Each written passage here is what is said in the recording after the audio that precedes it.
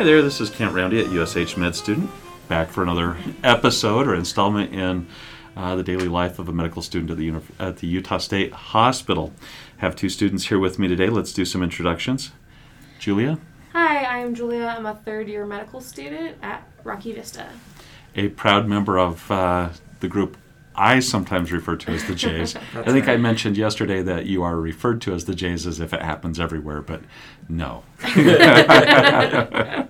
And Jonathan. And I'm Jonathan Hansen. I'm also a third-year medical student, and I'm interested right now in going into ear, nose, and throat.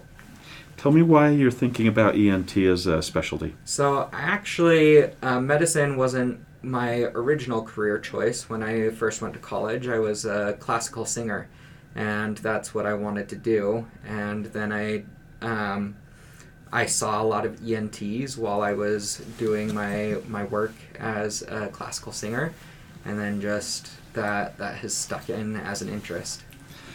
Okay, now I think you might be one of the few students that has told me about some of the flaws that we have in the podcasts. And just to be clear, I know they're there, right? This isn't a surprise. This is a low-budget production designed to help medical students have a chance to maybe learn when they don't always have that opportunity. Suddenly it makes sense to me, all of the things that you're hearing in the background on the podcast, right? All the jingling of our keychains and everything. The zipping, the setting down of phones. I've got a little drawer underneath the desk here that sometimes I bump with my knee. My jacket rustles, right? You've heard all of those things. I do. I pick up on those. Well, I didn't know that you were a classical singer. Very, very cool. The things that you learn about students, and quite often students share these things with me like the day they leave, and I'm like, well, could you have told me a little sooner, right? And when you were seeing an ENT, was that for problems you were having because of the singing? Yeah, so I had silent GERD, and so reflux, and so it was affecting my voice, and so it was hard for me to sing at that point. I was in a couple shows at the time, and it was hard for me to perform every night when I was having acid reflux. A lot of it was because we were eating late, after the show, things like that. So they put me on some medications, and I stopped eating late, and things got better from there. But I did have to go to a speech pathologist and try and rehab my voice because some of the muscles were weak from compensation that I was doing. Interesting. And we're going to talk about an interesting link between reflux, or we might mention it on the topic today. Yep. How about introducing the topic today and letting us know why you chose this topic? Yeah, so today we're going to talk about sleep apnea, more so obstructive type. There are different types of sleep apnea. And I was actually diagnosed with a mixed type of central and obstructive sleep apnea. And it was kind of a chance finding. I got some routine blood work done, a CBC done, and they saw that I had high red blood cells, and so they said to me, hey, we need to check this out. And I thought to myself, oh no, I have some tumor that's secreting EPO, or I have, polycythemia vera, I need to go get this figured out. But it ended up just being that I had some sleep apnea going on in some hypoxic events. Isn't that amazing? Because I wondered how that would have been identified. Quite often our spouses, significant others, people that are sleeping by us say, oh, by the way, did you know that you stop breathing all the time during the night? Did you have that kind of... My wife said that I snored, and she recorded me a couple times, but to me it didn't sound like snoring, it just sounded like heavy breathing. And I was like, oh no, that's just me heavy breathing, but it definitely was me snoring, because I would have those stop breathing moments during my sleep. So you knew you had cancer, but you were in denial about sleep apnea. Yep, exactly. Isn't that interesting? Fascinating how this works. So, Julie, I think you have a case scenario for us. Is that right? Yeah, so I kind of pulled together a little bit of a case scenario from what you'll see, mostly focusing on the psychiatric side effects of sleep apnea. So kind of something you'll see is a man in his 50s. He's experiencing chronic fatigue, poor focus, depressed mood, the fatigue is starting to affect his work in life. He ends up losing his job. He's having marital difficulties. He thinks that his wife doesn't want to sleep next to him anymore because she's sick of him. She reports that it's due to the snoring and the fact that he doesn't sleep well. He states that he also kind of wakes up a lot in the night and doesn't sleep very well also. And then he'll also have a history of hypertension, a high BMI, and this is most likely going to be a patient of male gender. And that kind of case scenario, I guess I can give you a second to think of what you think it would be. Depression. Yeah. Well, that's what they're trying to lead you to believe with, his Siggy caps, Low energy, fatigue. Yeah, symptoms. Difficulty with concentration, focus. Totally. We are missing a couple of things in that presentation. I think one of those is subjective report of depression. Mm-hmm. If we go back to some of the mnemonics like Dice's gaps, right? We don't have the full 5. And I think we've had examples in the past with various podcasts where we talk about depression, how having those 5 criteria is very important. Mm-hmm. And of course, Siggy caps or Dice's gaps are both mnemonics for that. Is there more to this case presentation, Julia? No, not besides the fact that the answer would be depression due to another medical condition, and that condition being sleep apnea. Interesting. Or if you were given the opportunity, sleep apnea is also in the DSM-5. Is that right? Yes, that's correct. Okay, so very, very good. Depression due to a medical condition. Yeah. And the medical condition can be filled in. Now, one of the other, there are a couple of other situations where we might feel, or we might see people that fall asleep easily. So if you were to have another case scenario, you might have somebody who is having problems with focus, concentration, has hypertension, and is falling asleep easily, right? And you'd need to figure out the difference between that and what other condition. Go ahead, Julia. You know it. It would be narcolepsy. And what might give you some clues about the difference between narcolepsy and obstructive sleep apnea or central sleep apnea? So that would be something like cataplexy or weakness with excitement or aroused emotions. Strong emotions leading to weakness, right? And I just have to say, I find it so interesting. I've talked about this a number of times before, how our male and female medical students are very similar, very, very different in their willingness to jump in and answer a question.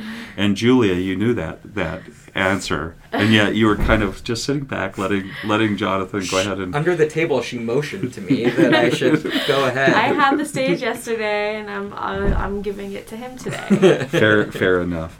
So narcolepsy would be one of the other kinds of things to think about with sleep disorders, and maybe one other condition we should throw in the mix. I think this is one of the songs that we use in the psychopathology lectures, right? We talk about circadian rhythm sleep disorders, and specifically we talk a little bit about shift work, right? So you have to make sure that you understand the sleep cycles, the work cycles, the awake and asleep cycles when you're starting to assess these kinds of things.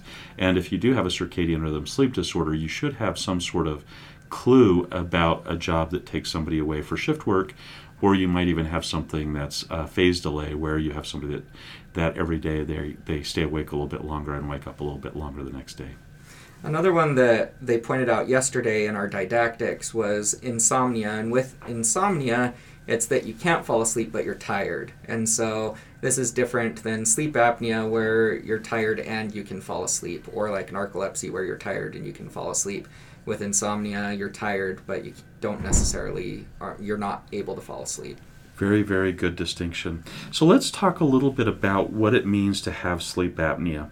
First of all, we looked at an article from, I want to say, the American Association of Sleep Medicine. Is that right? So the practice guidelines, this is the Kapoor article from 2017. And they had 3 strong recommendations, and it seemed like these really almost completely revolved around how we diagnose sleep apnea.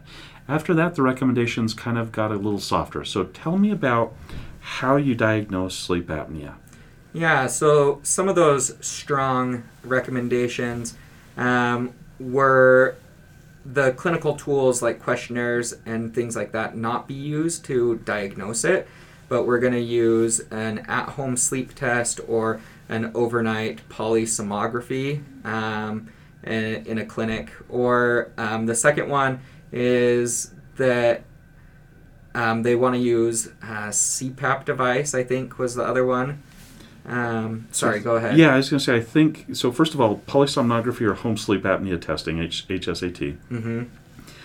Polysomnography is the gold standard. Yes. That is the best way to diagnose obstructive sleep apnea and central sleep apnea. Home sleep apnea testing is also very good, but if I understand correctly, it's missing one component, and that is when we think about obstructive sleep apnea or central sleep apnea, there are two aspects to that. One is apnea and one is hypopnea. And those are captured, I think, in the home sleep apnea testing. But cortical arousals, because the polysomnography includes essentially an EEG kind of approach with the leads to the brain, you don't get the same evidence about the cortical arousing with the home sleep apnea test, I think. Yeah, they can't tell what stage of sleep you're in during the at-home version. And so you need to go to a sleep clinic in order to get that diagnosed. Now, because there are some limitations to the home test, if it's negative, in some cases they recommend referral then to the lab for polysomnography. Yeah. And then the last recommendation I saw was something about opioids, insomnia, cardiorespiratory disease, and neuromuscular weakening maybe being other caveats for not using home sleep apnea testing but going straight to polysomnography. But I'm not sure I understood that very well. Exactly. It's basically if you have some other comorbid condition that could interfere with the testing, you need to go in for a polysomnography. And really, hypopnea events are a 3% change in oxygen, right? Yep. Cortical arousals, and apnea is stopping breathing for 10 seconds. Yep. And so Okay. both of these are considered on the apnea-hypopnea index. And so they'll measure these events with AHI, which is the apnea-hypopnea index. And so greater than 5 per hour with snoring or daytime sleepiness is going to be diagnostic of sleep apnea. And does that count heavy breathing? Yes, according Okay. to my wife. Okay, good. And then the second thing you were going to say, I interrupted. Yeah, so then it's further categorized into different severities. So mild is going to be anywhere between 5 and less than 15. Moderate sleep apnea is going to be 15 to 30. And then anything above 30 events is going to be severe sleep apnea. And that's recorded by polysomnography. Most often is going to capture those distinctions. There are a lot of physical complications of sleep apnea. I think I was hoping that my ignorance of my recently diagnosed sleep apnea wasn't going to hurt me very badly. I'm afraid it might have. Tell me about the things that may have been causing in me. Well, so some associated symptoms that they found is you may have insomnia just because you can't go deep enough into sleep because your body won't let you. And so you feel like you're constantly waking up at night. So it's more the can't stay asleep subtype of insomnia. You also can get heartburn, nocturia, or getting up to go to the bathroom, morning headaches, dry mouth, erectile dysfunction, decreased libido, hypertension, coronary artery disease, some heart failure, stroke. You're 7 times more likely to get in vehicular crashes.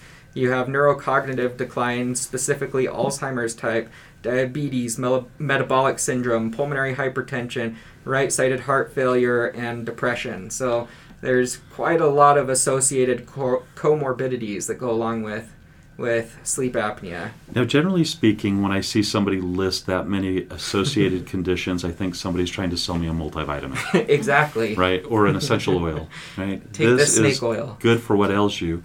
And I was surprised at how many things seem to be worsened or linked to obstructive sleep apnea. And it's not clear to me that we were able to find cause to those things. We just found that it seems to increase the rate of those things. Yeah, so the risk of you getting those things is increased. Specifically, some of the ones that we saw were depression, heart-related things like hypertension and coronary artery disease, stroke, and metabolic syndrome were the big ones. Oh, and Alzheimer's disease. And also, yeah, that's another big one. So physically, when we think about something that explains this conglomeration of symptoms, this constellation of symptoms, what I saw were 4 or 5 different things. And some of them made some sort of sense to me, some of them didn't, right? So in terms of hypoxia, you have cell death, whether that's neuronal cell death, whether that's vascular death associated with insufficient oxygen in your brain or in your heart, whatever the case may be, that makes some sort of sense. Hypercapnia, I couldn't quite track why that was affecting all of these different kinds of organs. Sleep fragmentation, there's a case to be made that sleep fragmentation limits the ability of the brain to eliminate APP, which is one of the precursor molecules to A-beta amyloid, right? And maybe that it also increases the amount of APP in the brain. Maybe it causes phosphorylation of the tau protein, perhaps by fragmenting sleep, but the pathophysiology of that was not well described. I think that's beyond the scope of the articles we were looking at. The ones that I saw as well were oxidative stress, from the hypoxia and from the increased CO2 and inflammation is, that's what those lead to. The other thing that I saw that I didn't understand is intrathoracic pressure swings. Was there any explanation as to why that was pathologically so damaging to the body? I didn't see why it was so damaging. I saw one of the causes was, the Golgi tendon organs that are being reset inside of your respiratory muscles, and that's what's causing the pressure differential, is that reflex that you're getting. But I didn't see why it is so damaging to the system. We've looked at heart rate variability a couple of times in the last week, and perhaps it has something to do with that. Yeah. But I wasn't sure. Now, the other thing that it talked about was increased sympathomimetic activity. Yeah. So I found that really interesting because there was a study that was done that they found that there was an increase of urine catecholamines. And so this led to hypertension and an overall sympathetic drive in the patient, that they have an increase in this fight or flight mentality. So perhaps one of the explanations for some of the anxiety symptoms? Anxiety, depression, and the heart-related symptoms. I want to go back to the late 1980s. Okay. We're going to talk about a study done in Wisconsin, I believe, based on a group called the Wisconsin Sleep Cohort Study.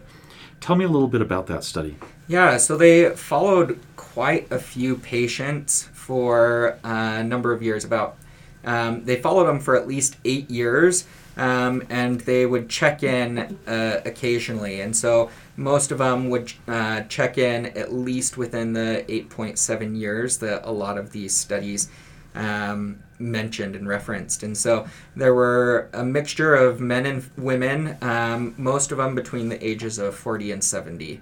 And so high prevalence of sleep apnea, or at least sleep disordered breathing in this cohort. Now, if I understand correctly, they had over 4,500 polysomnography studies done. That's right. That's a lot. That is a lot. So that it was a good database for people to mine for these different studies to see some of the comorbidities that we're seeing in these disordered breathing. My impression was this study that we looked at, I think it was Young in 94. This is, in my mind, one of the early studies looking at sort of the demographics and the prevalence of obstructive sleep apnea. This population may not be fully generalizable. It was a population of working individuals, so there may be different more severe sleep apnea in populations that weren't able to maintain employment, right? And if I understood correctly, this was a group that was studied every 4 years with follow-up polysomnography, and so they had about 1,500 subjects, and over 20 years almost, they lost obviously a number of these to follow-up, but I was surprised at how many they maintained in follow-up and how many polysomnographies they were able to do with all the various patients. Yeah, it's incredible. Great data. Now, the first study we looked at, they said about 9% of women and about 24% of men have sleep apnea, at least mild. Yes. And they said weight is the issue. Yeah, and they also linked it to increasing rates of obesity. They also saw increasing rates of sleep apnea as well, was linked to that. And then Papard went back to the same database, right? So the Young article was about, I think, 4 to 8 years into the study. Yep. And so there had been many people who had either 1 or 2 of the polysomnography studies. And then by 2010, they looked at the data again. This is Papard looking at the Wisconsin Sleep Cohort Study. And they're making a similar case, right? In the first study, it was very interesting. Young was very adamant. He said, age doesn't matter. It's all about weight.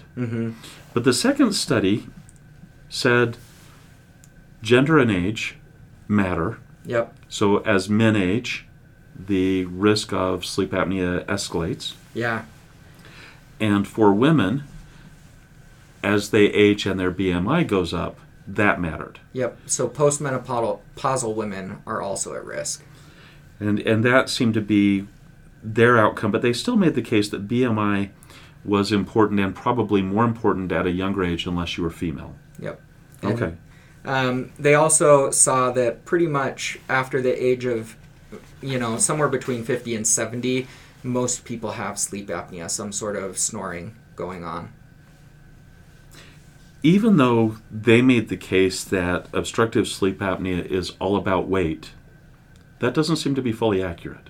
No, because even, pretty young people who don't have high BMIs get sleep apnea. And a lot of that is central sleep apnea that most of them get. It can also be obstructive sleep apnea, is my understanding. It can be from craniofacial abnormalities or from, enlarged tonsils, different things like that can also cause obstructive sleep apnea. Central sleep apnea is a little bit more complicated. Yeah. As I read through this, I kind of had this aha moment. I realized that these sensors in the medulla oblongata have to get information back from all parts of the body, and based on CO2 partial pressures in the blood, they then make an adjustment. Yeah.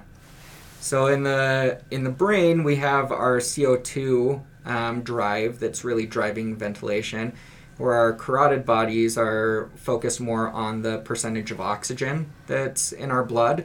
And so both of those are driving that ventilation need for our bodies. And so if there's, a disconnect between those two, or even if, they're set differently just because of how we're each made, it can cause a huge effect on sleep apnea. I was left with this picture of an oscillation that could sometimes be exacerbated. And for those of you that are watching this podcast, you can see my finger going up and down, and that oscillation can get exacerbated by the delays in feedback. So if the medulla is not getting, if blood flow is coming back slowly from the periphery, you have a slower response to hypercapnia. And then you have this respiratory drive to catch up, and then suddenly you have, a very high level of oxygen in your blood, and then the compensatory mechanism for that kicks in, right? It's sort of like a yo-yo effect you can't keep up with. Exactly. In some cases. And that's a lot what you see in the central sleep apnea. And there are different subtypes of the central sleep apnea. So there's the idiopathic type. There's the Cheyne-Stokes breathing, which is associated with heart failure. There's opiate, depression of the respiratory drive. And then there's also obesity depression of the respiratory drive because the respiratory muscles can't keep up. One of the things that I saw was something about altitude-related Cheyne-Stokes. Yeah. How high does that have to be? I didn't see a specific number. I think it was somewhere above 4,000 feet above sea level, but I don't remember off the top of my head.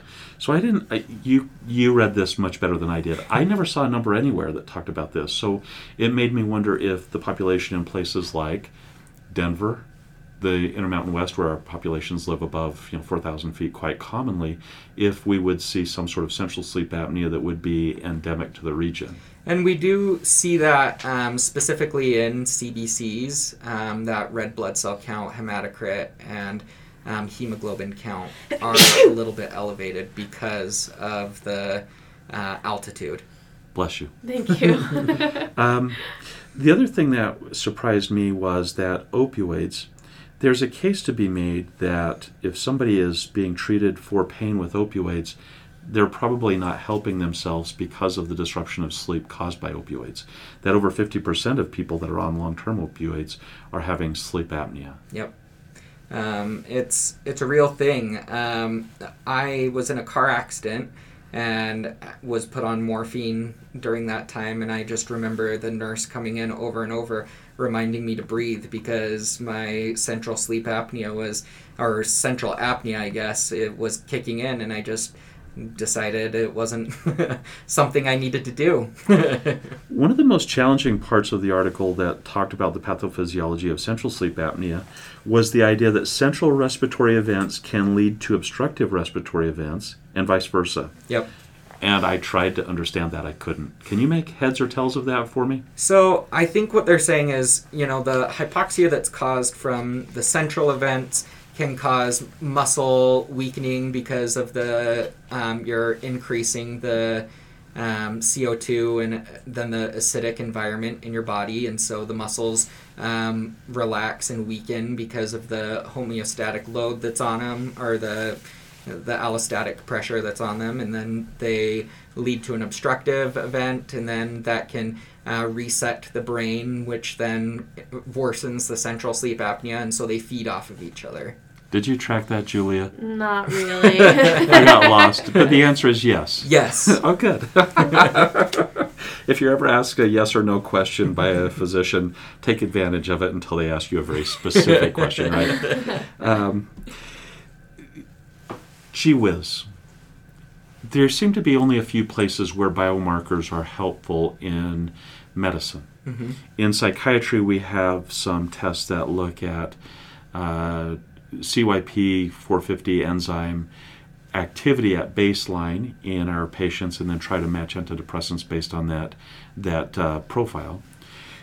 Dementia has a lot more biomarkers, and one of the things that I was unaware of was the number of biomarkers that seem to be in the process of development for obstructive sleep apnea, and I was even more surprised by some of the overlap between biomarkers for dementia and mild cognitive impairment and obstructive sleep apnea. Yeah, you gave me an article by Burriel in 2018. Tell me a little bit about that. Yeah, they found a big overlap between obstructive sleep apnea and dementia, specifically Alzheimer's type, where they found beta amyloid, tau proteins, specific cytokines, acute phase reactants, homocysteine, oxidative stress markers that were all elevated in both dementia and in obstructive sleep apnea.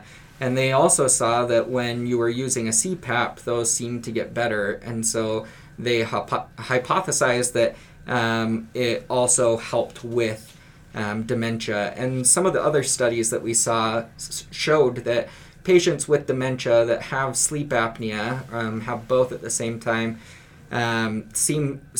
being on a CPAP seems to slow down the progression of the damage that has been done. It doesn't reverse it, but it slows it down. In terms of mild cognitive impairment, which is considered to be a pathway to dementia, yeah, it may even reverse that, but it's not. The data's not clear. I thought it was interesting how the biomarkers aren't entirely clear to us. For example, there may be a time when APP is elevated early in the illness, drops down as APP gets cleaved, and A-beta now starts being glomming onto the plaques in the brain, right? Yep. And so you might see a drop in A beta 42, maybe particularly, and then a dramatic change over time, right? It seems like there's a lot more to the story than simply changes in biomarkers at this point. And so I think the take-home point is listen with interest, don't memorize this. And I think it's something interesting to follow because as we see dementia progress and follow these biomarkers and see how it's linked to sleep apnea. Depression seems to be pretty closely linked. Now, this is a podcast that focuses on mental health for students trying to learn principles that will help them pass their shelf exam. Were there any kinds of principles associated with obstructive sleep apnea that were reviewed in the tests and the question banks that you guys saw? Say that one more time. The link between depression and obstructive sleep apnea. You mentioned the case, and the principle that was tested was depression due to obstructive sleep apnea. Were there any other kinds of principles that were tested regarding the link between depression and obstructive sleep apnea? I think this is like one of the only specific test questions about this concept, but it does talk about just kind of like the overall symptoms of impaired concentration, irritability, low mood that come along with obstructive sleep apnea. I think one of the reasons why we may not have more questions about that was because one of the most disappointing things you and I found as we read through the literature was CPAP or reversing the sleep apneas doesn't really change a whole lot in depression or in many of these comorbidities. That kind of sucks. Yeah. I mean, there's a lot of ways to treat sleep apnea. They talked about positional therapy, weight loss in general, which takes a long time, oral appliances, medication therapy, CPAP, which is the gold standard, and then upper airway surgeries. And all of the data that we saw was pretty much the damage has been done. Now let's try and slow things down and not make it worse.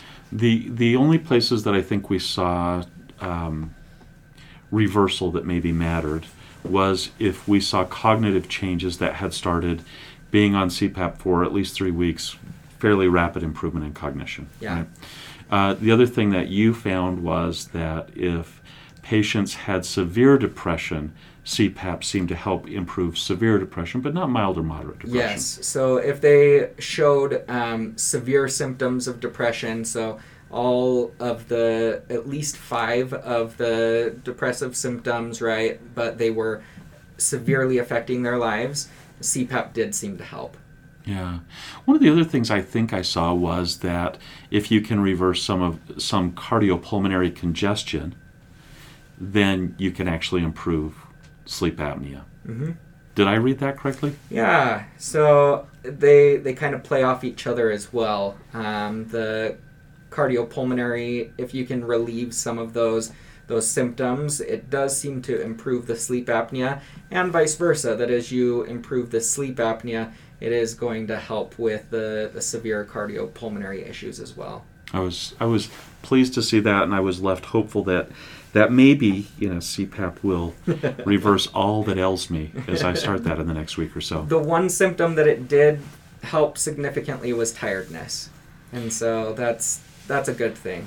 Everybody says that, but it doesn't seem. Did you find anything about mortality changing? Yeah, mortality didn't really change either. So there was a study done that all-time mortality was significantly increased, 1.5 times that of a normal individual with if you have sleep apnea, but it doesn't really change with the CPAP treatment. Okay, hold on. I need to back up. You said normal people don't have sleep apnea. I'd like to think I'm normal. I think we're working on language that changes that. Normal people. Yeah, and, patients with and without, I think is the way we're supposed to say that. Yeah, I'm still working on that too. Typical, but even that doesn't seem to be the language that makes sense. So we've talked about a bunch of things here. We've talked about the differential that you might need to think about on test questions that pop up on your exams, on your shelf exam. We've talked about the consequences of sleep apnea, which is like this list that goes on and on and on, right? We've talked about some of the limitations of treatment with CPAP. It seems to maybe stop the progression of the conditions that are associated without full reversal. Mm-hmm. And we've talked about the relationship with depression. There's a lot more out there. Yes. There's a lot of data on this topic. What is it that we haven't talked about that we should mention? The last thing that I just want to mention, even though we talked about how doing questionnaires isn't really helpful, there is one questionnaire that seems to be useful if the person comes in with being tired and you can't rule anything else out, and that's the stop bang criteria, and it's a mnemonic. By the way, I love this because it's actually a test. It's not just a mnemonic that's used by medical students. This is actually a screening tool. Mm-hmm. Yeah, tell us about the stop bang. Yeah, so the stop bang, it stands for, the S is for snoring, T for tired, O is for observed apneas, so that's at night, someone tells you that you stop breathing.